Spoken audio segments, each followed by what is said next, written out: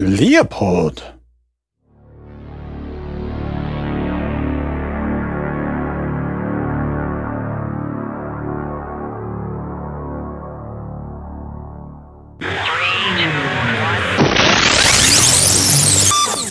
Go Avalanche!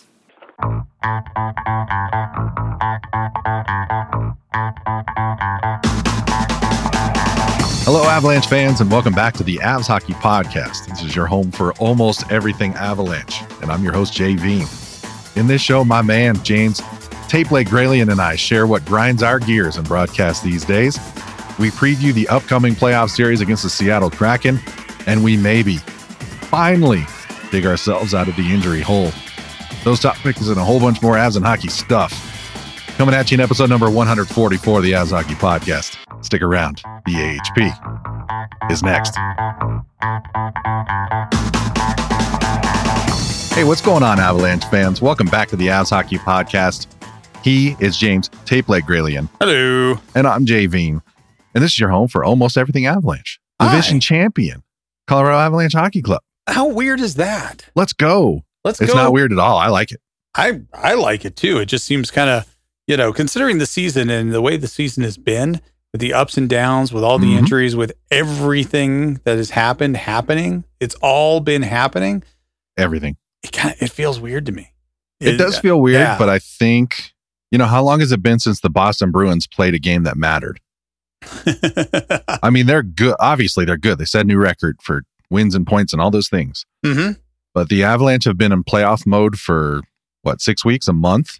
Like, I don't see that as a disadvantage. It could be health-wise, but they've been getting healthier, too, somehow through all this. It's crazy. Yeah. We'll talk more details. I mean, we do have to say, with the Bruins setting that record. Yes. Right. When the previous records were set, there were still ties. So the fact that there is always 2 points on the line, right, changes things a little bit. Regulation and overtime wins for the Bruins, was 61. Okay. Total wins was 65. So that means that 4 of those games would have been a tie. Right. So, we're different eras.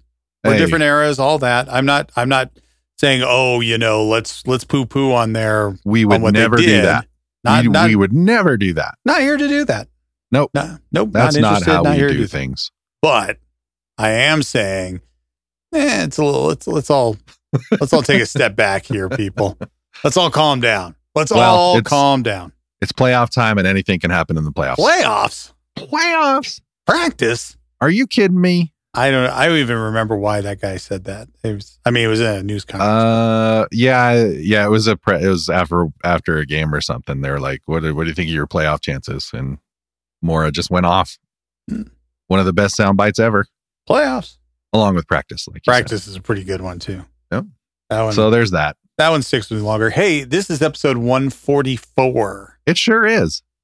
It's a double-digit jersey. It's a repeat digit.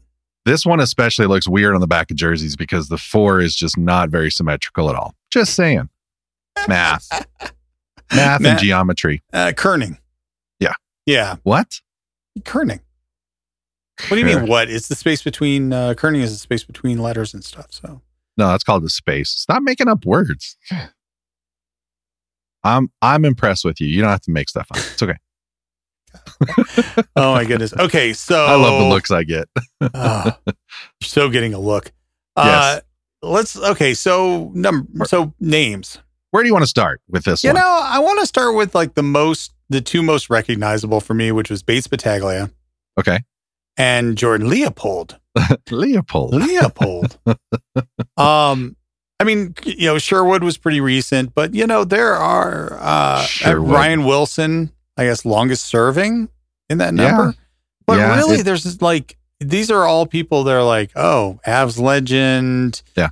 Avs legend. It's a very Rob kind of Shearer or Avs legend Nolan Pratt. Nolan Pratt, Stanley Cup champion on the ice and as an assistant coach for the Avs right now. Okay. So, but still, he didn't do much here. And I don't think he played in the 2001 Stanley Cup. He was on the team, but I don't think he played in the series like at all. Well, Nolan Pratt is listed for 2001, and Rob Shearer is listed for 2001. How many games did Shearer play? Well, Because like that's not a legend that two. Yeah, 2 games. 2 games. Yeah. -2. And Nolan Pratt had a career of 592 games. Right. With Colorado, he played 46 games. Okay. Shearer had 14 total minutes in the NHL. That's legendary. But how much? 14 total. Jeez. That's not a lot, but that's okay. That's 14 more than you and I'll ever have. Oh yeah, that's true. I mean, I'm just saying. Yeah, just saying. So, I mean, like looking at Nolan Pratt's numbers.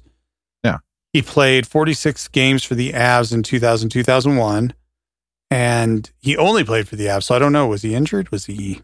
I think that team they were okay.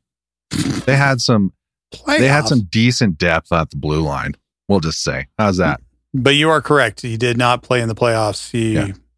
He played a total of 38 playoff games, almost all of them for Tampa. So that's where he won the Stanley Cup. Yeah. So you got what? You got 2 Hall of Famers. You got Blake and Bourque, DeVries.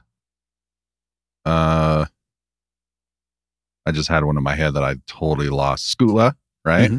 And a couple others. So that was good. Look, I'm not complaining. I'm not. Good blue line. Great blue line. I mean, they didn't have Rob Shearer, but well, they didn't quite need him either. Avs or Peter legend. Forsberg for that matter. Actually, been thinking about Peter Forsberg because, the Avs won half the playoff run without him, and the Avs have won the division without Gabriel Landeskog. So Spleen in Game 7 of the Kings series. I was going to say, spleen is a long ways away from the heart, but then again, I don't know where the spleen is, so I may be wrong. It's all kind of there. It's in proximity. I can imagine like what's it like Herb Brooks, the long way, who's the guy who you heard that from, like legs a long way from the heart, and it's like the spleen's a long way from the heart, and then you watch somebody get punched because that's just no. Right in the spleen. You're gonna shut it, Herbie. Kiefer Sherwood he was looking good the other night against the Avs, like in game 82. Like, don't do that, dude. No, thank you. It's his first multi-goal. Like, he was looking good. And I think, he could have had a hat trick. Like, stop that. But Avs took care of business. Game 82. That was fun. So I forget. Anybody else you want to mention in here? No, I mean, it's another underwhelming list. I mean, Ryan Wilson was Eric Jelena. Yeah, he was okay. Jelena, Barbarian. A lot of mum. Sergei Albin. Serge. I gotta jack up somebody's name. Serge. That's and really it looks like Aaron Miller wore it a couple seasons before the Avs got here. So there we go. So 44. It's it's the weird double number thing. Lemieux, Roy. What's this? But which Lemieux? Both Lemieux. Well, Claude. I was thinking like Mario Lemieux too. Yeah, Mario was the one I was thinking. Oh my God, why can't I think of Ray Bourque? No, but Peter Mueller. No. Konowalchuk. No. Cogliano. No. Calvert. No, the guy who did the most for the Avalanche but never played for the Avalanche.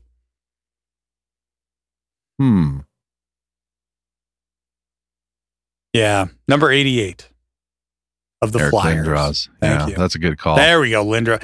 I don't know, man. There was something. It's okay. I'm There's here something for about you. getting older and my brain just not doing. No, I think between us we're about 80% of a brain, so that's pretty good. Yeah. But Lindros. No, you're totally right. Yeah. If it weren't for Lindros, wouldn't have had Forsberg.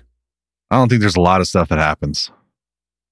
That's got to be the biggest one. There were a couple of years ago when somebody posted, okay, finally That was the it. implications, just like 2 or 3 years ago, that the implications of that trade had finally petered out. Yep. Like everybody involved and every trade from So nuts. that spurred finally was done. And So crazy. yeah. It's just crazy how things work out. You never quite know. Every move's a gamble. Every draft is a gamble. And Mm-hmm.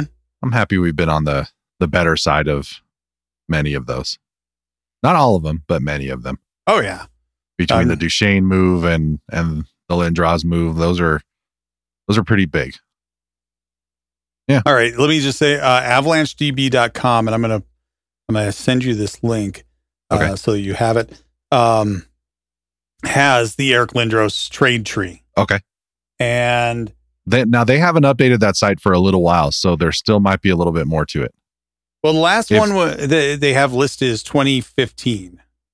I want to say it's even further than that, but Wow.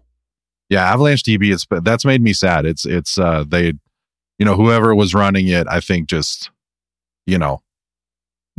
ended up having. They did so much work. It was great, but there might be a little bit more to that.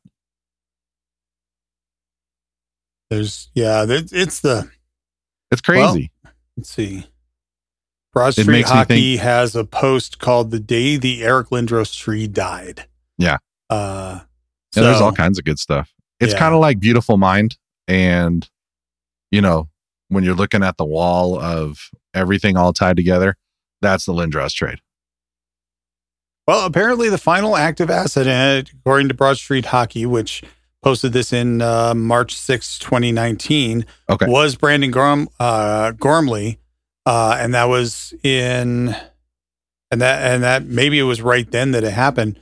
But the Avalanche denied to qualify his contract. Right. And he became an unrestricted free agent, and then that was it. That was the last asset. No kidding. Yep. That's nuts. So from Lindros and basically Forsberg all the way to Gormley. 24 years minus 3 days I mean, come on. of that trade having implications all the way down the line. That's if anybody cared that much, they can make a movie about it. Yeah. I'm not sure if I'd watch still because I like how it ended up in my head. But I mean, Rob Blake was part of that. Yeah. That's Vananen amazing. was part of that. Vannon, okay. Yep. Theo Fleury had implications there. Between Ray trades Bork, and draft picks. Ray Bork and Andrechuk were part of that. Podine was part of that. Brad Richardson was part of that. There's a lot. That's amazing. Mike Keane was part of that. Scott Parker. That was part of it.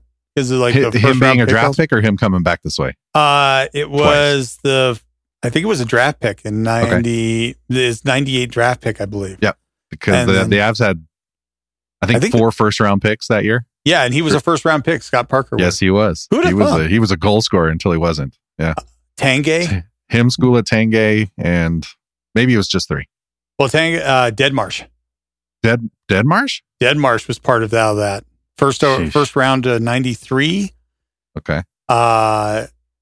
There's And That's also there, fascinating. because of Tebow being part of that with the first round, pick, and they traded him for Patrick Waugh. So Patrick Waugh was part of there was so much of that. It's just changed, and they both end up in the Hall of Fame. Ricci, yeah. Yep. It just Baumgartner. changed. Who? Nolan Baumgartner. Oh, okay. $15 million in cash. Yeah, and if there wasn't enough, we got money too. Yeah. People in cash. Claude Lemieux was part of all of that Mm-hmm. with the trades. It changed the trajectory of the Colorado Avalanche. Period. Like you mentioned all those names. Come on. Mm-hmm. Yeah, that's fascinating. Yeah, if I'll send you.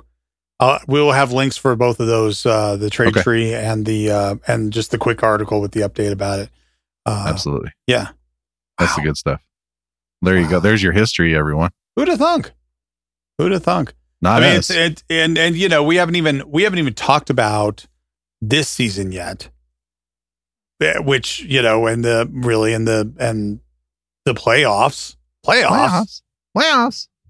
Sorry, Yeah. I yelled that. yeah, it's I don't know. Where do you want to start? You want to start with Landy? You want to talk about playing? I think if there is an elephant in the room, it's Landeskog. Let's do it. Well, yeah, let's.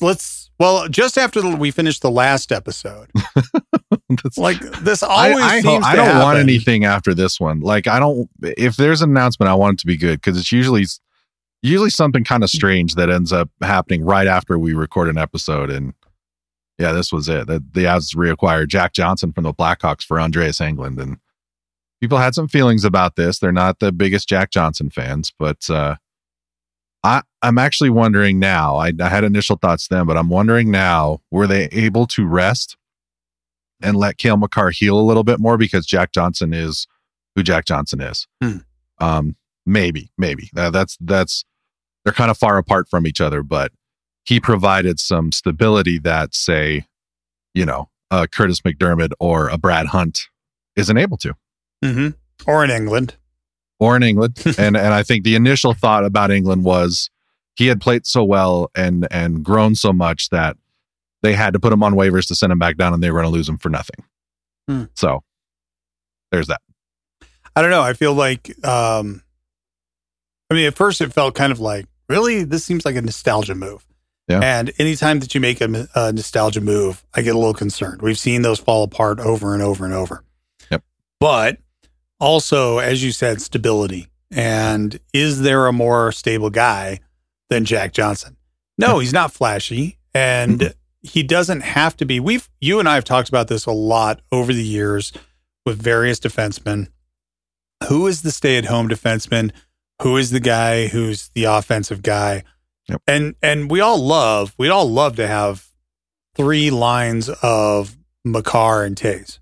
That'd be great. Where they can put the puck all on net from the blue line, they can go down low, they can be covered. But there are not 3 lines of Taves and Makar out there. And those two are so unique as well. Because they're really good at reading the play and they have a special chemistry that you don't find. Yeah, absolutely. But just like you said, I think with Jack Johnson, they know exactly, like with Matt Nieto, they know exactly what they're getting with him. And it's just, I think it's a cool, I think, compliment to him and the way he plays the game that the team was interested in having him back. Yeah. I also think that there's a really good chemistry between him and Erik Johnson. Yep. And I think he works well. He worked well with Gerard. But really, if you're getting Manson back, which supposedly they are, and Manson's going to be with Gerard, and you're not sure who your 6th or 7th guy is, and you can put the 7th guy in. You can put him in and let him be with Johnson, or let him sit for a little bit and find out where he's going to go. But we saw this chemistry opening night too. Yeah. Where he was on the bench enjoying the stuff and they were like, come join us and watch the spanner. Like, yeah, it was a hockey move, the move that they made. Oh, I don't necessarily think it was like they didn't want him anymore. It was just, I don't know what it was, but I think you can burn bridges when stuff like that happens, or you can leave the door open. And he goes from one of the, I don't want to say worst, but the teams that have struggled the most throughout the season, back to a team that, defending cup champs. They have a shot, right? They're getting healthier. Everyone has a shot now. So yeah, and as you watch him play, he gains confidence. He gets used to being back with the team. Scored. He's got a couple. Does he have a couple goals, or was it 1 or 2? Yeah, I mean he's looked good. And it's good to have him back. And he's the type of depth player that you need if you're going to make a run and, actually do what they did in the regular season too. So I think that worked out well.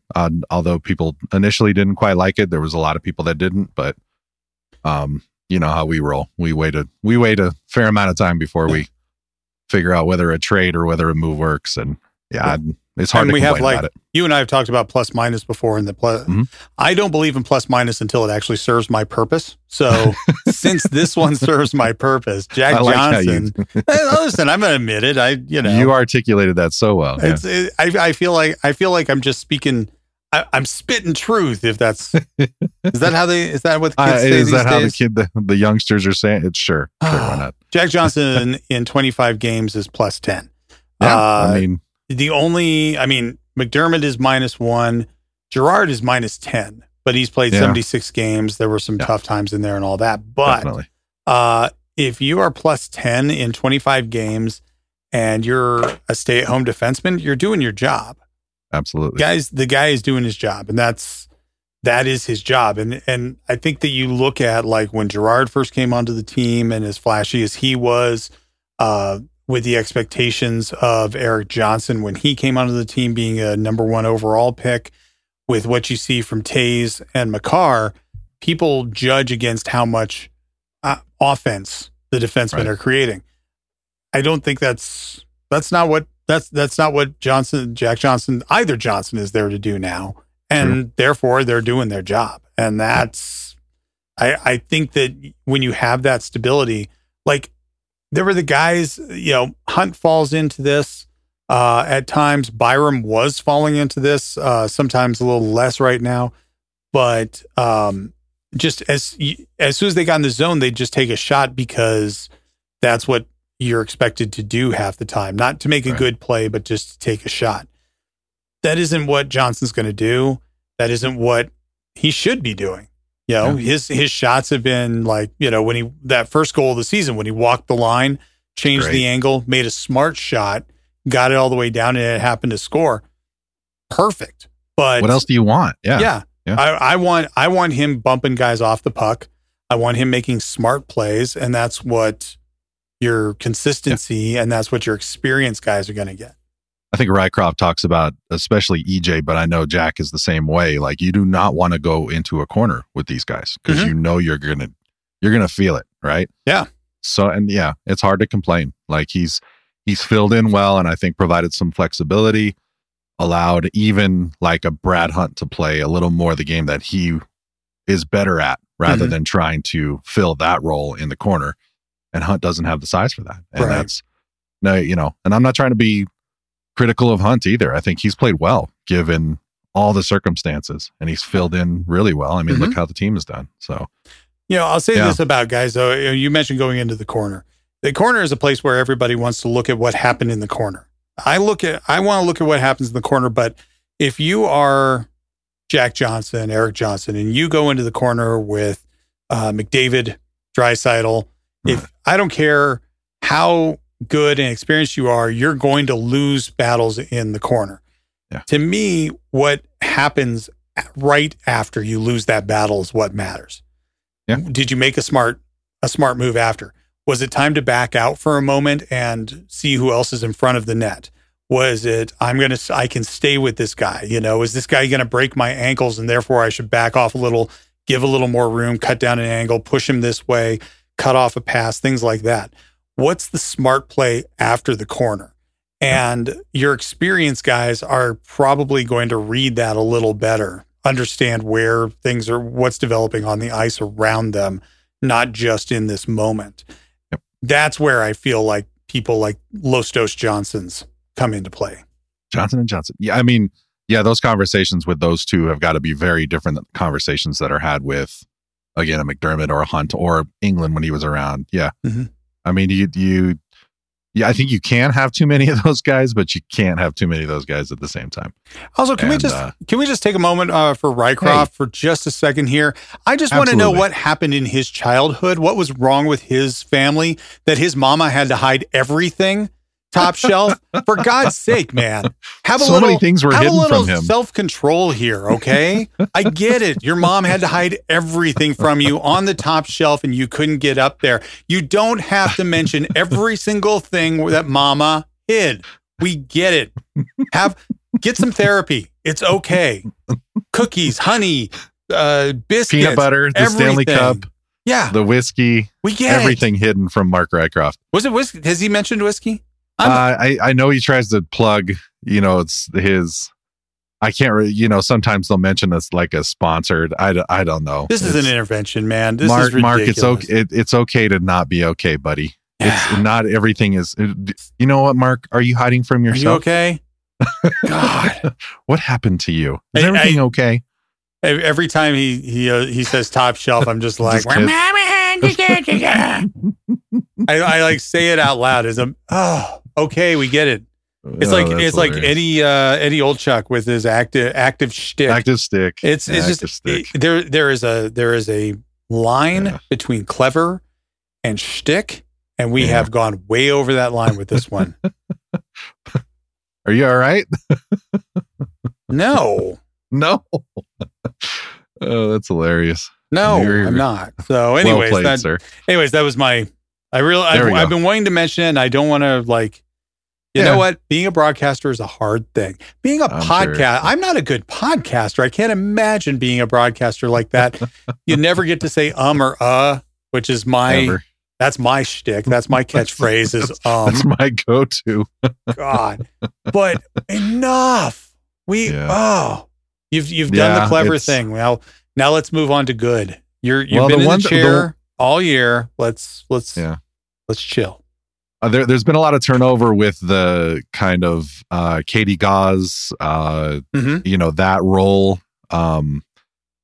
But when it comes to play-by-play and everything, we've been hearing the same voices for a very long time. And it's just, then you start to notice the stuff that other people wouldn't notice, right away. So between Mosier and Keefe and Rycroft and it's been nice to hear John Mitchell and Eric Lacroix and their takes on things. It's kind of new and fresh. And we we'll always miss Peter. So the only thing with Mosier these days, like he can't believe anything. I can't believe it. Really? It just happened. You can believe it. It's okay. I can't believe that stayed out of the net. Well, it did. Yeah. I can't believe. What can you believe? Goodness gracious is another one. He'll say that in good things and not so good things. My goodness gracious. Yeah. And even my wife who doesn't watch necessarily, she hears that too. And it's, part of the shtick. Part of the shtick. Everybody's got their shticks. So who doesn't like a good shtick? Hey, I love it. So anyway, sorry. That was my was my rant about the broadcasters. So it's good. You just do. This is our show. We do it. We do what we want. So Landy, let's talk about Landy, then we'll talk about other things. So Landy, 2 games before the end of the season, comes out, and I think they've always left it up to him. I don't know whether the doctors were able to shut him down, or I don't know. I think it was just more what he could take. He was making progress and everything, and then he came out and said that it's too much. Mm-hmm. So I don't know. I've read a little bit about what people's takes are as far as physically what happened to the knee, and cartilage doesn't regrow. It doesn't really it doesn't heal either. So I think, I don't know. From what I had heard, the damage was so bad before that they had to wait 3 months even to do a cleanup surgery or to try and fix it or whatever. Mm-hmm. So I don't know. This is a very kind of unique situation. I don't like that he's not going to be back, obviously. And I hope that as much healing as he can have or have another surgery, but I wish I could see this ending well. Be like, oh, well, I'm back this year and things are 100%. I don't know. It makes me worry a little bit. Mm-hmm. And this team has been good without him, but they're so much better with him. Yeah. Well, knees are very tricky. You never know. I came across article from Kukla's Corner. He reposted about Tanner Pearson and of the Canucks, and he had he broke his hand November 9th, and he's had like a half dozen surgeries at least. 6 months later, his hand is still bandaged up. Whether it's handled properly or improperly or things like that. Sure. Yeah. It's hard. I mean, surgery. I'm here to tell you, you never know. Sometimes it goes well and sometimes it does not. And, and I'm not saying that that's the case with Landeskog. Anything went wrong, but you never know with a surgery. You just never know. And it seems like, this should be pretty straightforward. But until you get in there and you see exactly what it is, and they do the work, and then they, you can have the best regimens, everything, and circumstances still show it as something else. You can be young, you can be all those things. Mm-hmm. And I think they're finally a little bit more transparent about exactly what went on. And this goes back to 2020 in the bubble when Cale Makar cut Landeskog's knee with a skate. Mm. And that's crazy too. I think what ended up happening is that he had actually mentioned the word overcompensate himself, where it was hurt. It wasn't quite right. He decided to keep playing on it and probably made it worse. I'm not trying to fault him at all either. He's a hockey player. We know how these guys are. Yeah. But this has been going on for 3 years. Oh, at least. He was able to. I think it goes back to the Eric Lindos trade. But, I think. Someone proved me wrong. But I mean, it looks like they've tried like everything. I just hope that a little more time helps and he comes back, I don't know, as best he can.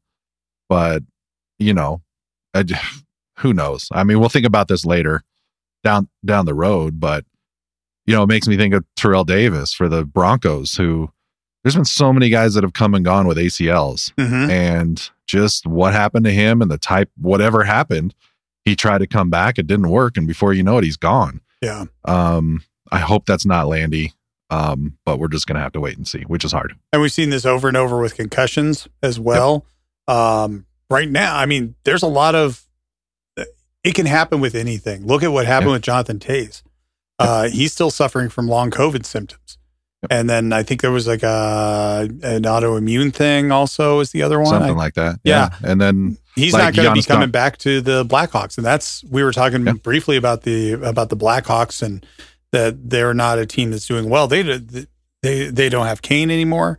They don't have Toews anymore after this. They're not bringing him back. They're a complete identity crisis. And this is huge for Toews, whether he's going to ever play again or not. Who knows? Yeah. And it's you never quite know. And so, we obviously hope the best for Landy, and this team's better with him. And he's been missed this year in a lot of different ways. But there's only so much you can do. And he decided at some point that it's just better to not try anymore. Yeah. And I have to respect that,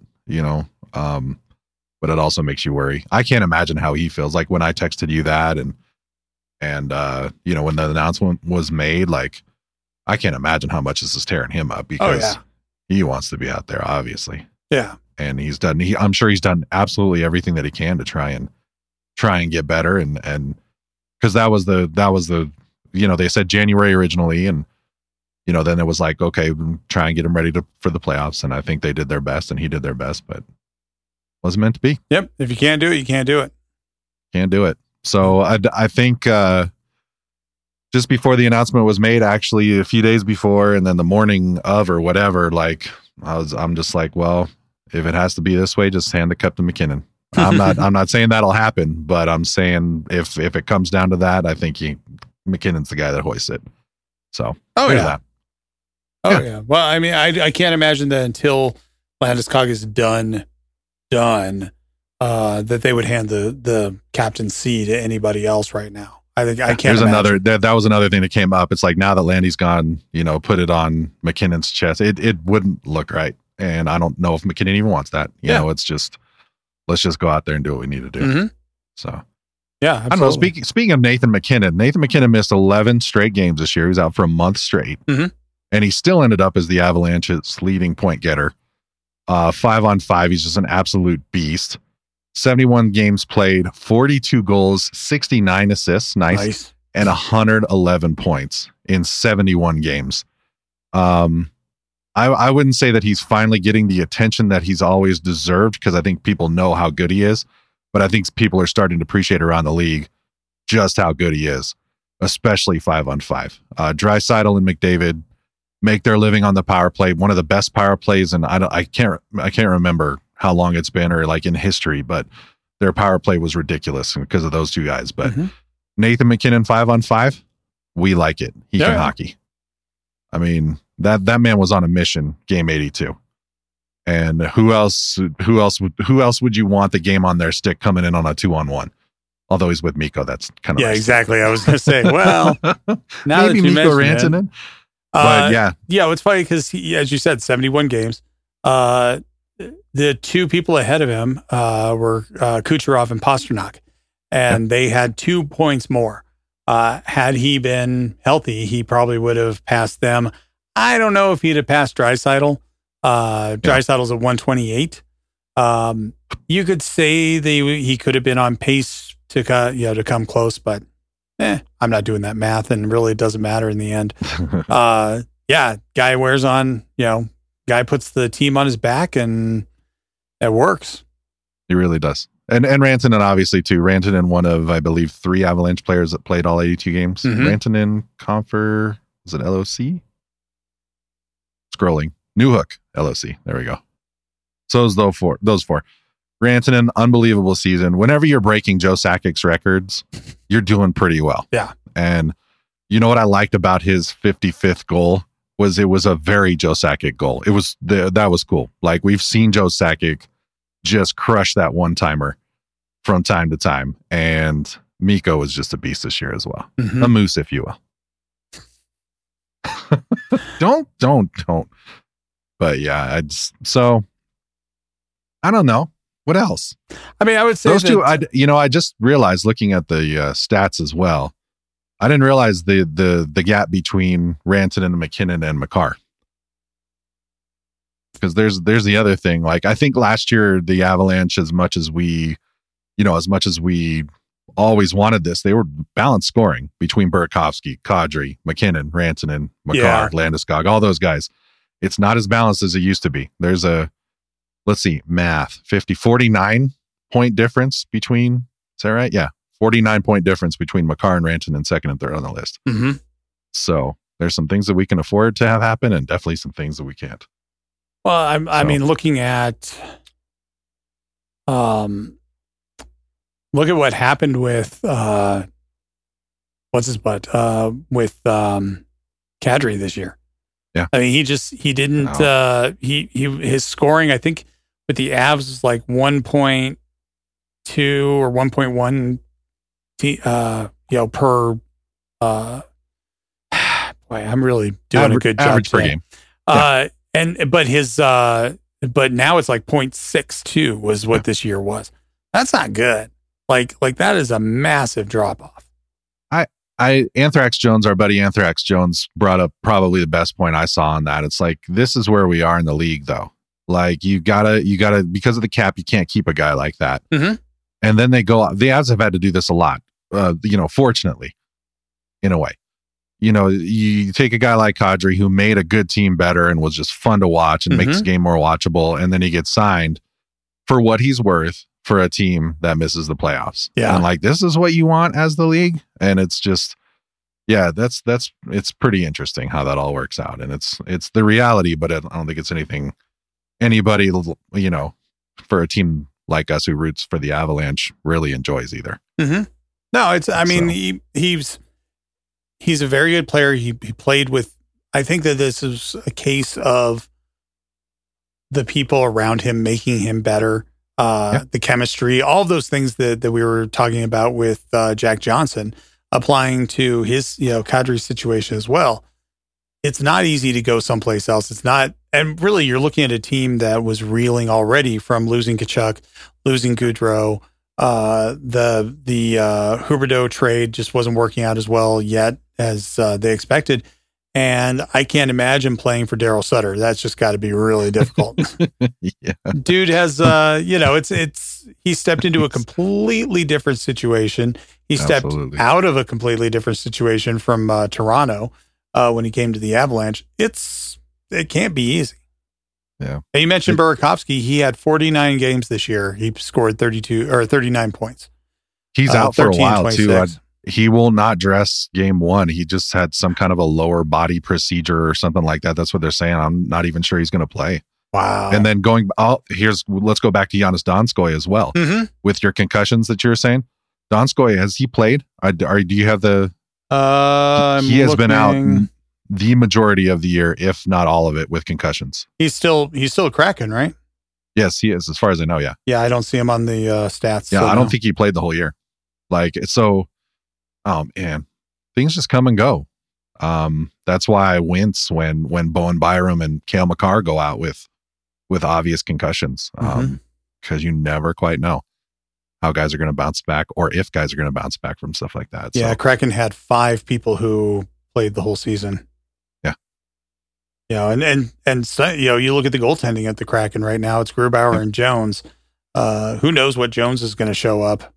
Yep. And Grubauer hasn't been playing as well as he played here. Again, the team in front, all of those things. It's it's a very different situation for them than for the Kraken than it was for the Golden Knights, and it's a very different situation for all the former Avalanche that went elsewhere to their new teams. Is like, well, yeah, it's not as easy as stepping in and just going, yeah, here's what I bring to the team as what I brought to the last team, so it's exactly what I'm going to bring to this team. It's not my favorite part of the game, but it is, it is a business. There it is. Look at Kemper. They didn't make the playoffs. The Capitals didn't make the playoffs, so Ovechkin's not in the playoffs and Crosby's not in the playoffs. For the first time in, at least 16 years, because the Pens missed playoffs for the first time in 16 years. Yeah. I saw, I don't remember the exact number, but the number of games that Alex Ovechkin has missed in his entire career, holy smokes. It's like 49, or it's some ridiculous number.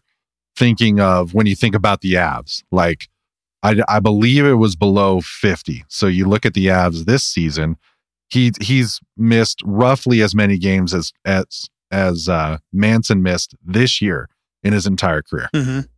And considering the way he plays, like, I don't know, the whole injury thing, it's just like a crapshoot. Oh, completely. Because Ovechkin has always never shied down from any contact or anything like that. Does he back check all the time? Not really.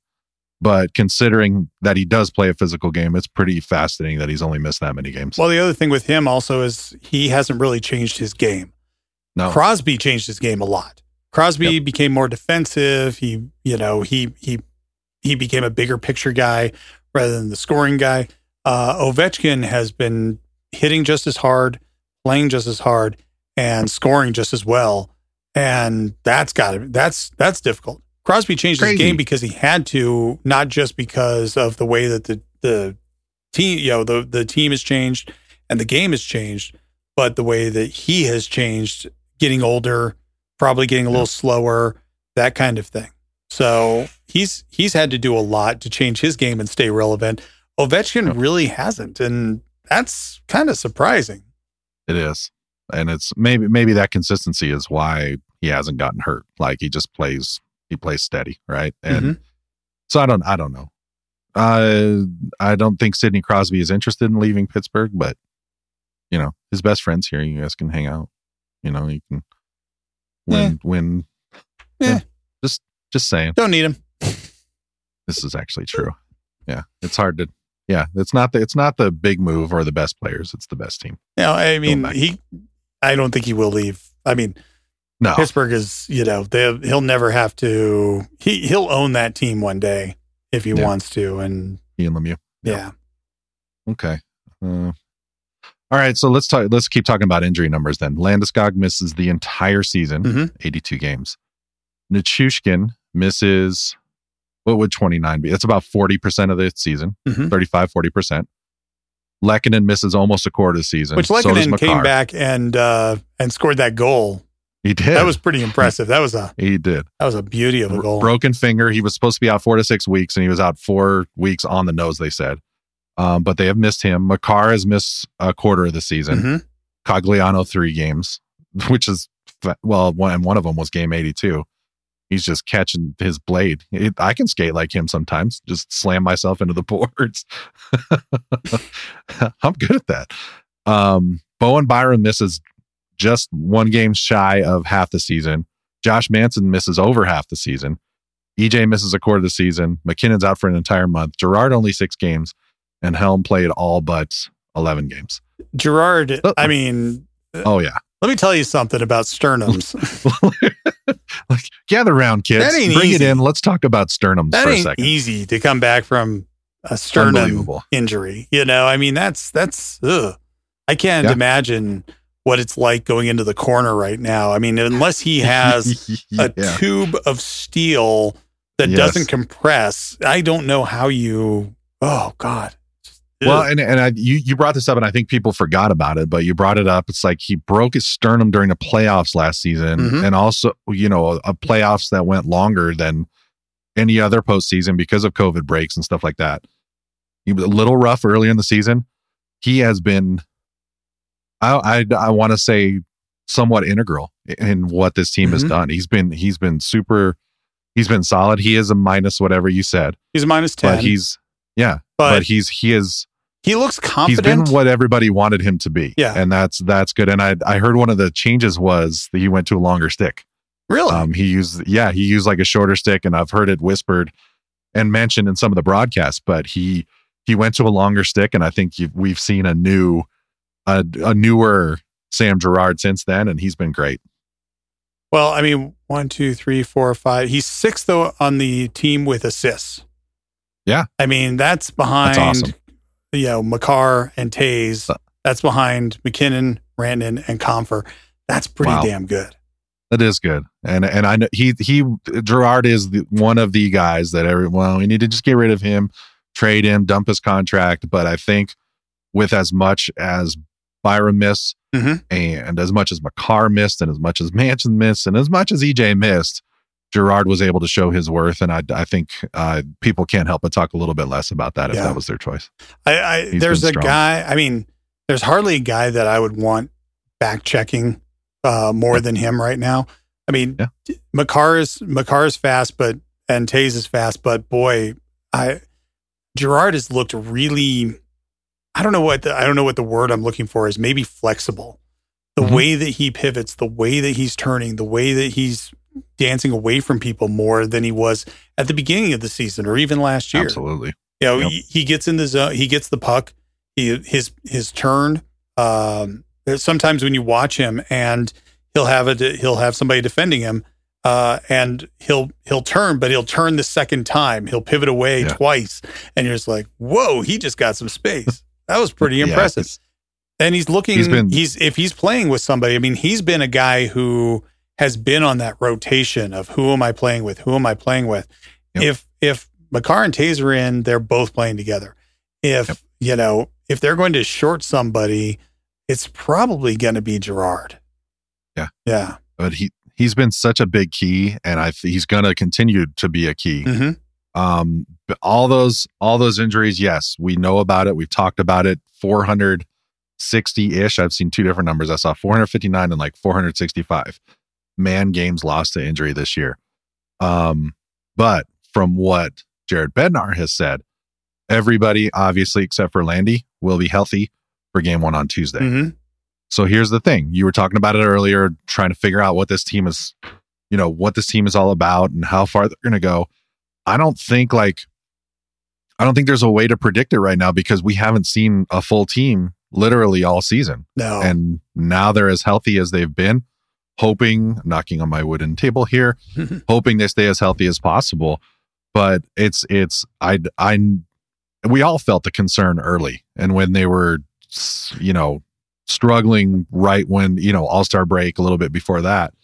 But man, it's pretty amazing what they've done. And it kind of makes me feel like I don't know. I haven't tried to lower my expectations, but they're going to have to be that much better without their captain to repeat. But with everybody healthy, who knows? I don't know. And I've been feeling concerned anyways. My girlfriend was talking about this the other day, that the Avalanche, their first periods have not been great. They just don't seem to start the game very well, and then they come back, or they do things that shake your confidence. Maybe it's the way that the season started. Maybe I don't know what it is exactly, but there's been maybe because they've been relying on one goaltender more than any other. And I've never been a huge fan of writing somebody so hard, but there's just been my confidence in this team just seems like it isn't quite as high as it should be, considering they won the division, considering how they've been playing lately. Maybe it was just the way that the thing started. Maybe it was that we haven't seen the whole team. Maybe it was the amount of injuries. Maybe it just looks so different because of Landeskog being out, because two of your main defensemen left missed an entire season's worth of games of Bayern and Manson.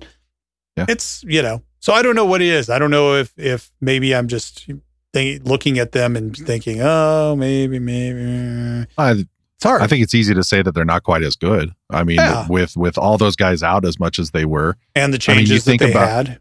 From last season. There's the roster changes. There's also like, what other team in the league can miss a third to a half of their defensive top six pretty much night in, night out the whole season and do what the Avalanche did. There's that. And Jared Bednar has said it many, many times throughout this stretch and really throughout the year, one way or another. This is a very different team than last year's. The core is still the same, minus Burakovsky-ish and Kadri-ish, but without Landeskog too. This is a very different team. I wouldn't say that they've had to change the way they play the game, fundamentally, because I think that's where Jared Bednar deserves a ton of credit. Just, there's no excuses here. You've got the target on your back, and we'll just keep going. And I think that's really served this team well. And it's cool to, I think between our last show and this show, you signed a 3-year extension too. Yep. Did we mention that on the last show? I can't remember. Well, it's good to have him back. Although, if I was coaching a team with like McKinnon and all these guys on it and they were doing well, I'd be a good coach too. Guys, you got to like skate faster and score hockey pucks. I'll be over here. But yeah, what's the old quote? Show me a good goalie and defensive core and forwards, and I'll show you a good coach. I'll show you a great coach.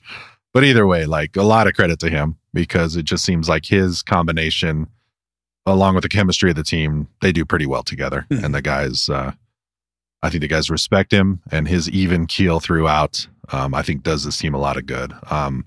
You put like, Tortorella with these guys, I don't think you hear that noise.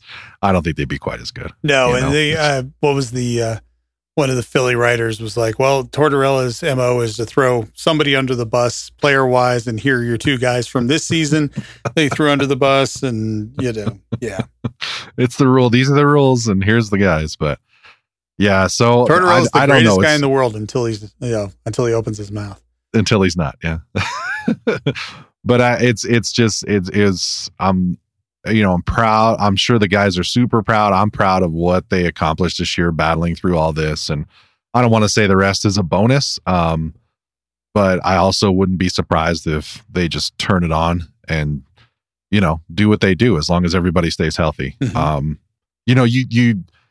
got Nathan McKinnon on your team, anything could happen.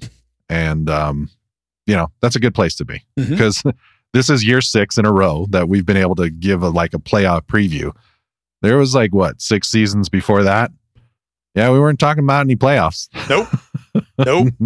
Not even close. Not even. No. That was ugly. Ugly. Bad. But we're still here. Yeah. So there's that. You talked about Rycroft and his shtick. Oh yeah. Let's talk about another thing that's been on your mind when it comes to sportsing lately. Oh man, is sports. I'm with you. I'm over the sports betting. I mean, I was the moment it started, but boy, even more so now.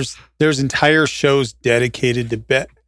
I don't know who's doing all this betting, and I don't know who all this stuff is for, but it's definitely not for me. I'm so tired of every line, every betting line, every single half of it. I don't understand. I don't know what the numbers mean most of the time because I don't care. But man, who cares?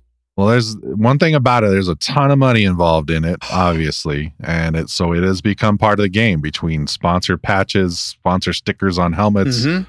Entire half-hour shows, hour-long shows. Well, the other night, you were texting me and told me that somebody, I don't watch pregame shows anymore. I even though it keeps me behind on the news, it's just an hour of the same interviews, the same things, but that they talk to somebody from a betting company about the lines. It's like, it was a commercial. It really was. Yeah. And that faux commercial thing, it's like, man, this is, I don't want to, well, it could be dangerous, but it's just like, it seems kind of not shady because, they're paying their money, but it seems like a conflict of interest in a way. And yeah, it's a lot. No, it's the quote unquote new normal. And I don't like it. I'm tired. It's just tiring. Just doesn't. It's definitely it's led to a new kind of chapter in fandom, which it's hard to be a fan of.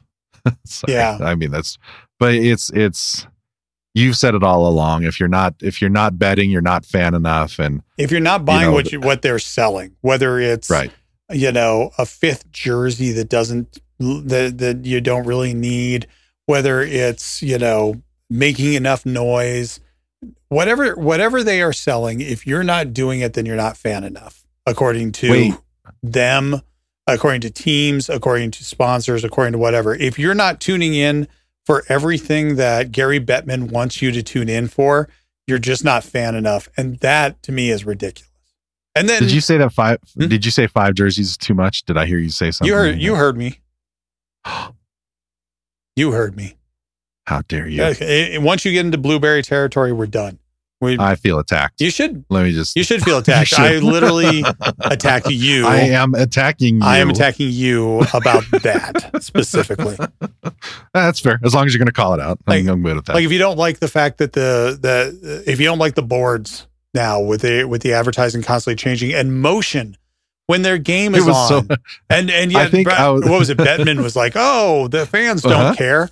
The fans love it. They literally do.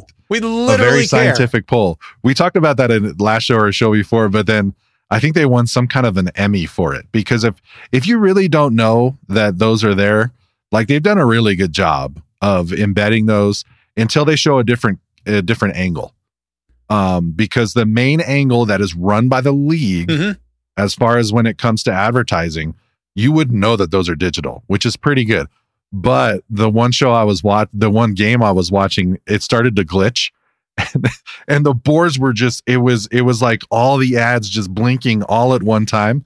And I was like, yeah, this is a lot. Yeah. And I wonder if anybody didn't know that those were ads run by the league that really aren't there when you look at them in person, whether they were like, what the heck is going on right now? I'm sure a few people who don't regularly watch it, but yeah, coming from last season to this season, if you definitely know. And and then they show a different angle and it's all the static ads that you're used to.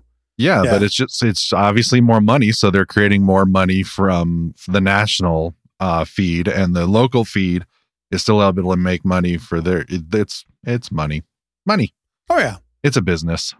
My favorite right now is when the whatever ad that they have on the glass that they've digitally superimposed on the glass gets in the wrong stacking order. And all of a sudden skaters are skating behind that ad. And it's like, what the? Why? There's the ice. They do those on the ice as well. It's just, I think the official term for that is just ad creep.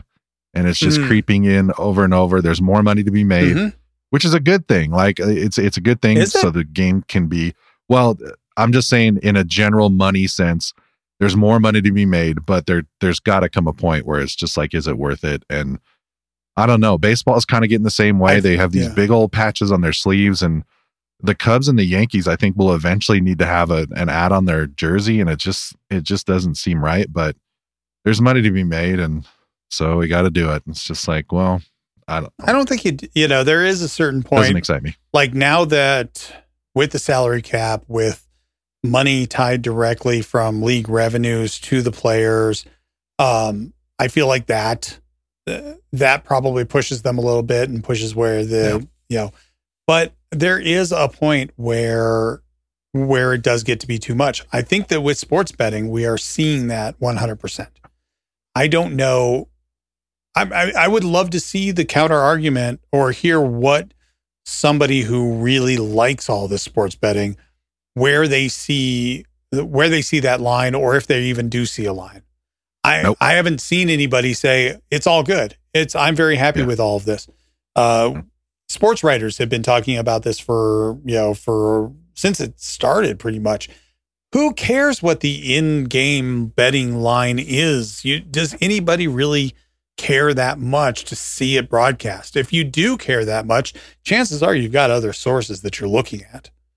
Yeah. I don't understand who this is all for, other than the betting companies themselves. That's it. I don't know if there's any. That's the best part of Twitter Psychic is that it's never been. It's zero stakes, and that's what keeps it fun. It's a retweet, and frankly, considering the way that Twitter has been going, that's less valuable than ever. That's true, but I mean, I've done that on purpose, and it helps everybody. I'd hope enjoy, but I'm sure some people don't play because there's nothing to be won, and that's boring. Yeah, and so go somewhere else. Then there's something to be. Exactly. There's plenty. You can win money. There's plenty of opportunities, but the betting companies like Vegas, like smoking, when they can come out and say, if within their commercial, if you have a gambling problem, dial this number. That says a lot. It says a lot. Drinking as well, It was a Bo Burnham, the comedian. He was talking about social media, and his whole thing was they're coming for every minute of your day, because the more time you spend on social media, the more money that they make. Gambling doesn't make money from casual gamblers. Alcohol sales, they same deal. If addicts are not good for their look, but they're great for their bottom line, they don't care about your gambling problem. If you have a gambling problem, the only problem that they have with that is that it makes them look bad, and maybe they get regulated more. If you have a gambling problem, that's good for the gambling companies. Yep. That's just math. Ugh. And here we are, we're debating about it and stuff because it has crept into our lives so much, and it's being promoted so much, and it's been tied to the team so much now. When Gretzky was doing the ads, it's like this feels really icky. Yep. Yeah, it's it doesn't feel good at all. But it's kind of weird too that in the same, Pete Rose is banned from baseball for life and still not in the Hall of Fame. Yet I'm sure one of the main sponsors of, for Cincinnati Reds baseball is, or the Phillies, he played for both, is some kind of gambling company. It just doesn't, it's weird. Yeah. It's icky, like you said. It's very icky. I don't, we've seen, it's like being convicted of a crime that no longer is a crime. And basically, and you're turning it into an issue for, for the fans that this now has to be something. This isn't for the fans. This doesn't do anything for the fans. It hasn't done anything for the fans in a long time. This is all about the team, about the teams, and how much money and the owners. Speaking of icky and money, I kind of went off there. Sorry. No. You're good, because this leads right into Altitude came out a couple days ago and said, we will broadcast round one of the playoffs, and they don't care who else is broadcasting it, which is a very different spin than what we've lived the last, is it 3 or 4 seasons? I can't even remember anymore. But people will be able to watch the Avalanche in the first round. I thought that the Altitude always did the first round. I thought they always did too, but this year they've made it a little bit of a bigger deal, and they actually came out and announced it or something like that. So, because the national broadcasters are doing it as well. Yes. So they lifted, I guess, the blackout-ish type thing. Another thing they did it was a few games ago, was they decided to show a game that was on TNT as well, and people got blocked out of the TNT game, and people were obviously very upset about that. And it's just like, this is just such a mess, and I don't know when it's gonna be over. But the way I put it in our notes was that altitude blinks, and they are going to show them so everybody can watch. And I don't know what happens from here, but it's I guess it's nice what they're doing, but it's still ugly, the whole situation with everything. How do you feel about how do you feel about watching the games on the national broadcasters now? Like we're now enough removed from Right. NBC doing it, as the national broadcaster. Now we have ESPN, now we have TNT. How do you feel about when you watch those games? I'm okay with it. I just want to watch the team. I'm not really worried about that much about who's broadcasting or who's announcing. Although who's the Albert that does the national on TNT? Oh yeah, I know. One of the Albert brothers. Mm-hmm. I don't know. It's not my Kenny favorite, Albert? but yes. He and Olczyk. I don't know. I like a little different every once in a while. If there's a Sportsnet or a Canadian feed to watch, I love those announcers. Yeah. Chris Cuthbert, I love. But it doesn't bother me that much. How about you? I don't like ESPN except for Ray Ferraro. I haven't found anybody on ESPN that I really love. I get tired. I don't know. I used to really like Buccigross. I don't know what's changed, if it's me or him or any of it, but maybe it's just that, I liked Buccigross when it was earlier back in the NHL 2 night, earlier in my fandom of hockey. Now, and Steve Levy too. Steve Levy's been around since then too. And I mean, Ferraro, he was doing TSN games. So he was doing whatever the quote unquote local broadcast for TSN was, the things that weren't Sportsnet. And I've always liked him. He's always fun. He's always interesting. He's always got some interesting insights. Does a good job. But I think that Buccigross has gotten too shticky. I think that they've tried you and I talked before other episodes, and I think that Rycroft is trending this way. Mosier is trending away from it a little bit, but that whole catchphrase style of calling, I feel like Buccigross is just going for catchphrases now. I feel like Levy is going for catchphrases. And I watch absolutely none of the intermission reports from either side. No, I don't either. Yeah. I don't. It doesn't bug me enough to where I won't watch, but I just want to watch our team play and not have to jump through a bunch of hoops. I honestly don't really care that much. That's what the mute button is for at times too. I really don't need time on how long is this guy's shift, the entire shift. Flash it up there every so often. Great. I care a lot more about shots. The only stats I really need up there, right? At the time is the score and the shots. Other than that, I feel like it really is a lot. I don't like the little placards over the player. Once the puck drops, get rid of those. There's no need. Like you want to put it up for a few key players that are out there. I don't need the spinning circle around McKinnon, to keep him highlighted on the ice. That's just distraction. Yeah. Well, that's that tracker on the back of their right shoulder or whatever. And I think that had implications. If I saw everything right, I'm not 100% sure, but I'm pretty sure that the jerseys off their backs, game before last against the Jets, those weren't the gamers. I don't think they took them all off. I don't think they took them all off, took out the tracker, put them back on. They all came back out with new jerseys. They had taken their pads off and everything too. So wow. Now technically that is off their back. But if I saw it right, I've paid attention to these things throughout the years. I don't think those are the gamers. And that's sad. That would be sad. Now, the two things I'll say about that. Number one, they've got to be able to take those trackers out anyways. It's pretty easy because they got to wash those. It is I've seen it on the Franzos, and it's just a pocket that they made on the back. There's a slit right in the middle, and they just pop it out. But there's no way they could have done it that fast. The other thing I'll say is this: I don't want to. I'm probably a little more of a germaphobe than I was pre-COVID, but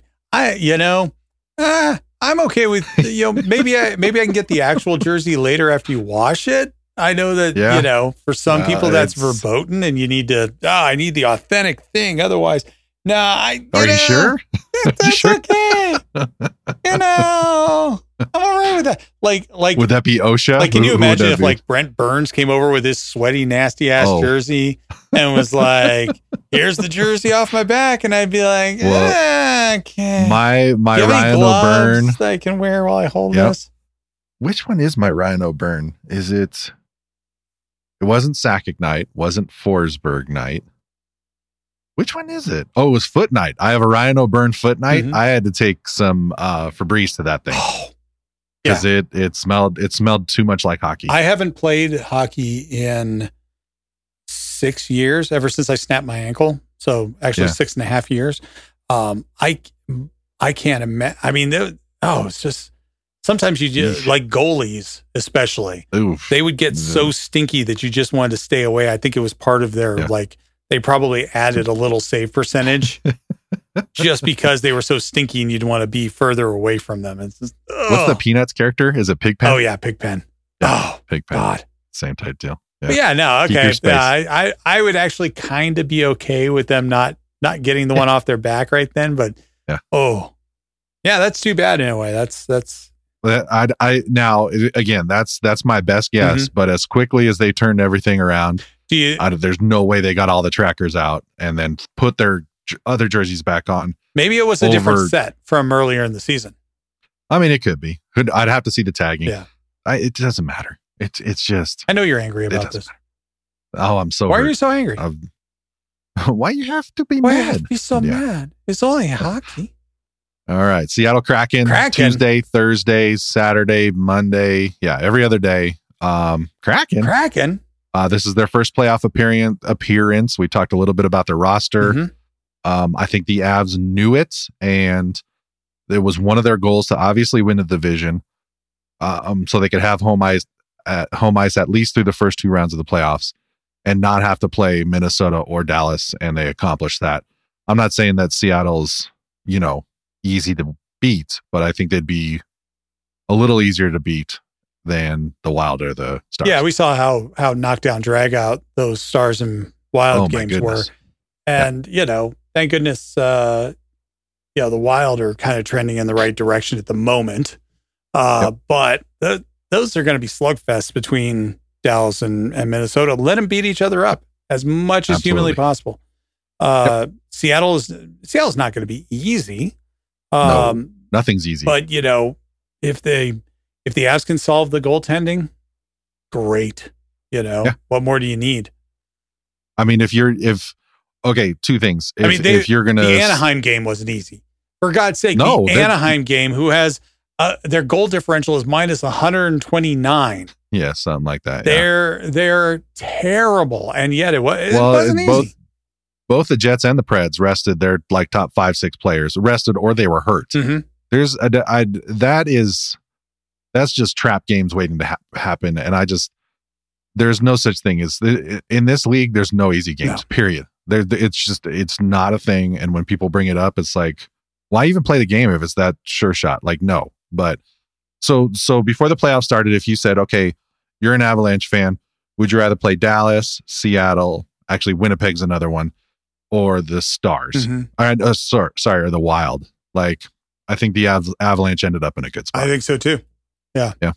So, and then going back to kind of the rest of the whatever this playoff run looks like, whether it's winning the whole thing, nobody's going to be like, wow, that's shocking that they won it again. Nobody would be shocked by that.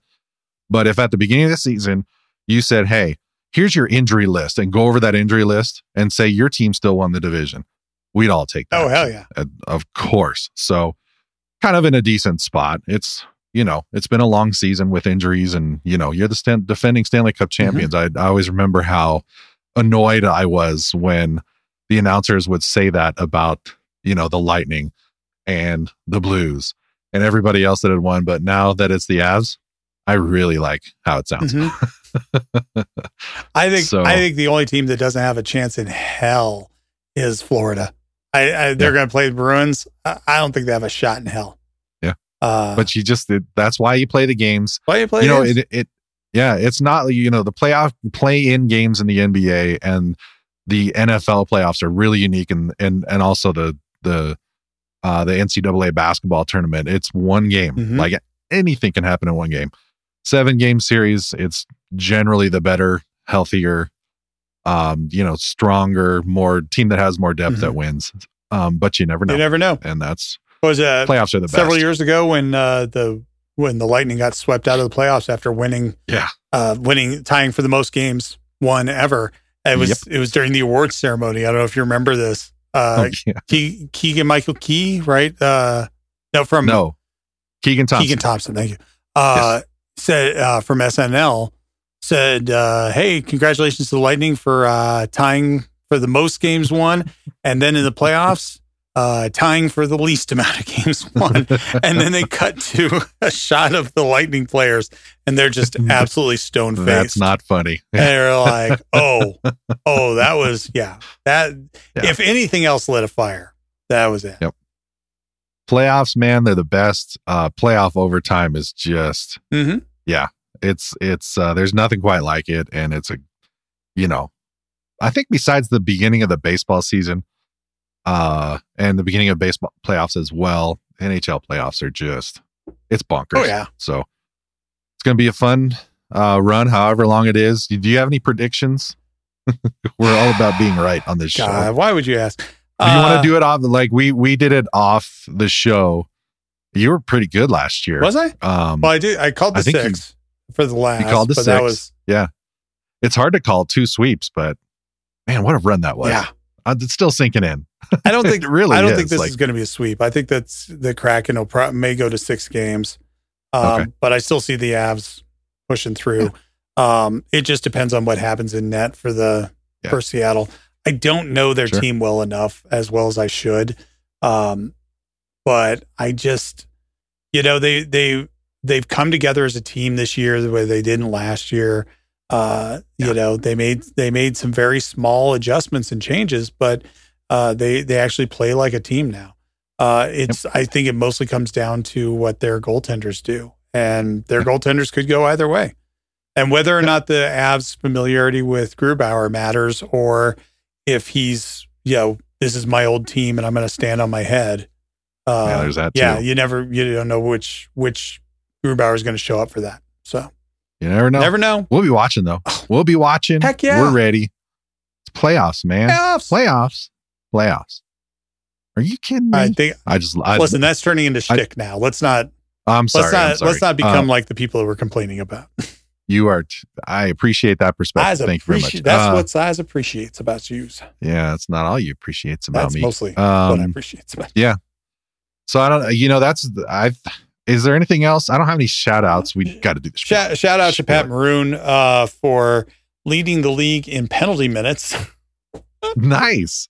And for also knocking Jack Edwards down a peg. Thank you, Pat Maroon.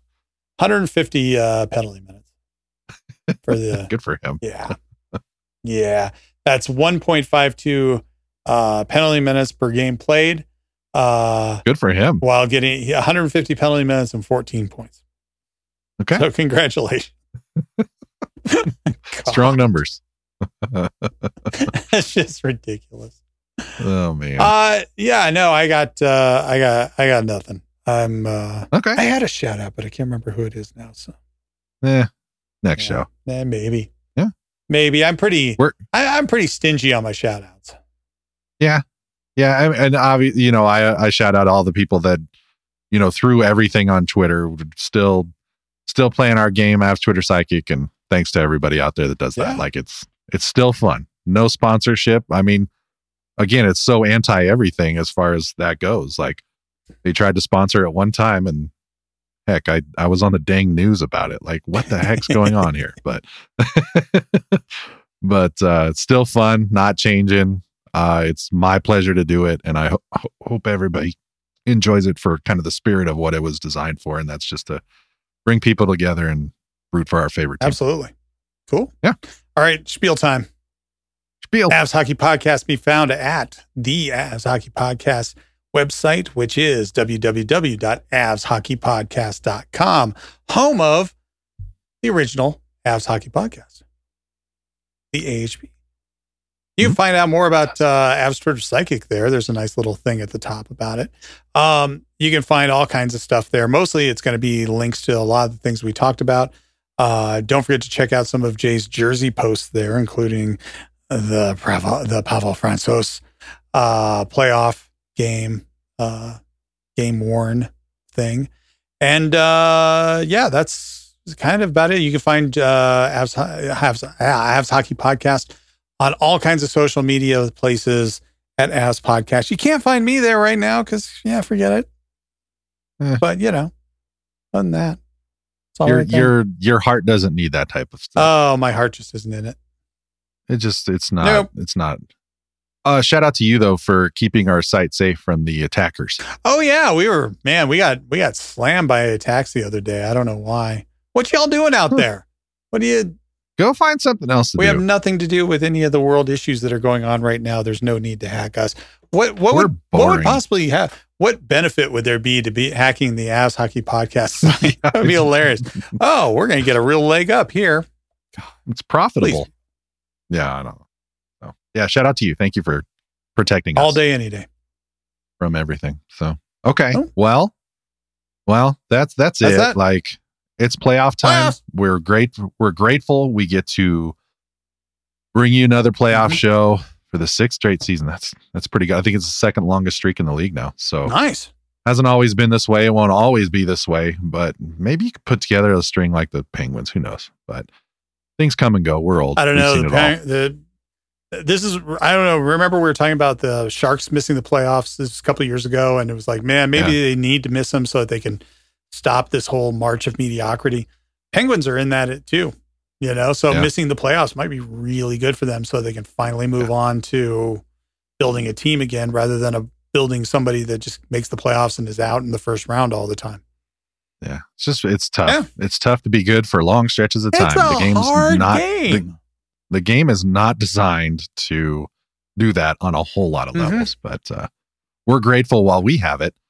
And can't wait to see what happens. So, I mean, hopefully, we'll come back at you as soon as we can and we'll have an update and, maybe it's after the first round or I don't know. We'll get at you as best we can, as soon as we can. And hopefully we'll have good stuff to talk after about. A nice little timeout from 3-on-3 hockey will be. Yes. Yeah.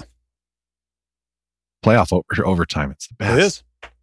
Best. No shot is a bad shot. And you can have 50 guys on the ice if you want. Nobody cares anymore. Yep. All right, James. Thank you so much. You. Appreciate your time, Fist sir. Fist bump. And for everybody out there, like I said, we'll be back in your ear holes soon. Thank you for your support. Thanks for downloading the show. And until next time. And I just glitched. Until next time. He's Jay Veen. I'm James Tapeleg Gralian. This has been the Avs Hockey Podcast, and we'll catch you again next time. See ya. See ya.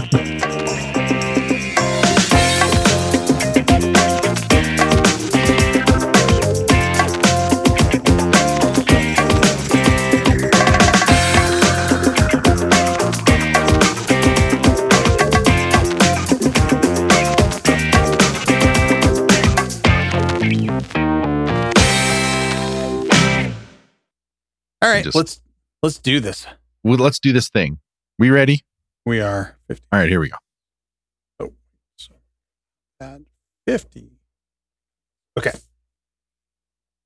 Oh, in 5. I know I'm the one who says we got to do this thing, and then I don't do it. No. It's like, in 5, 5, 4, 3, 2, 2, 1.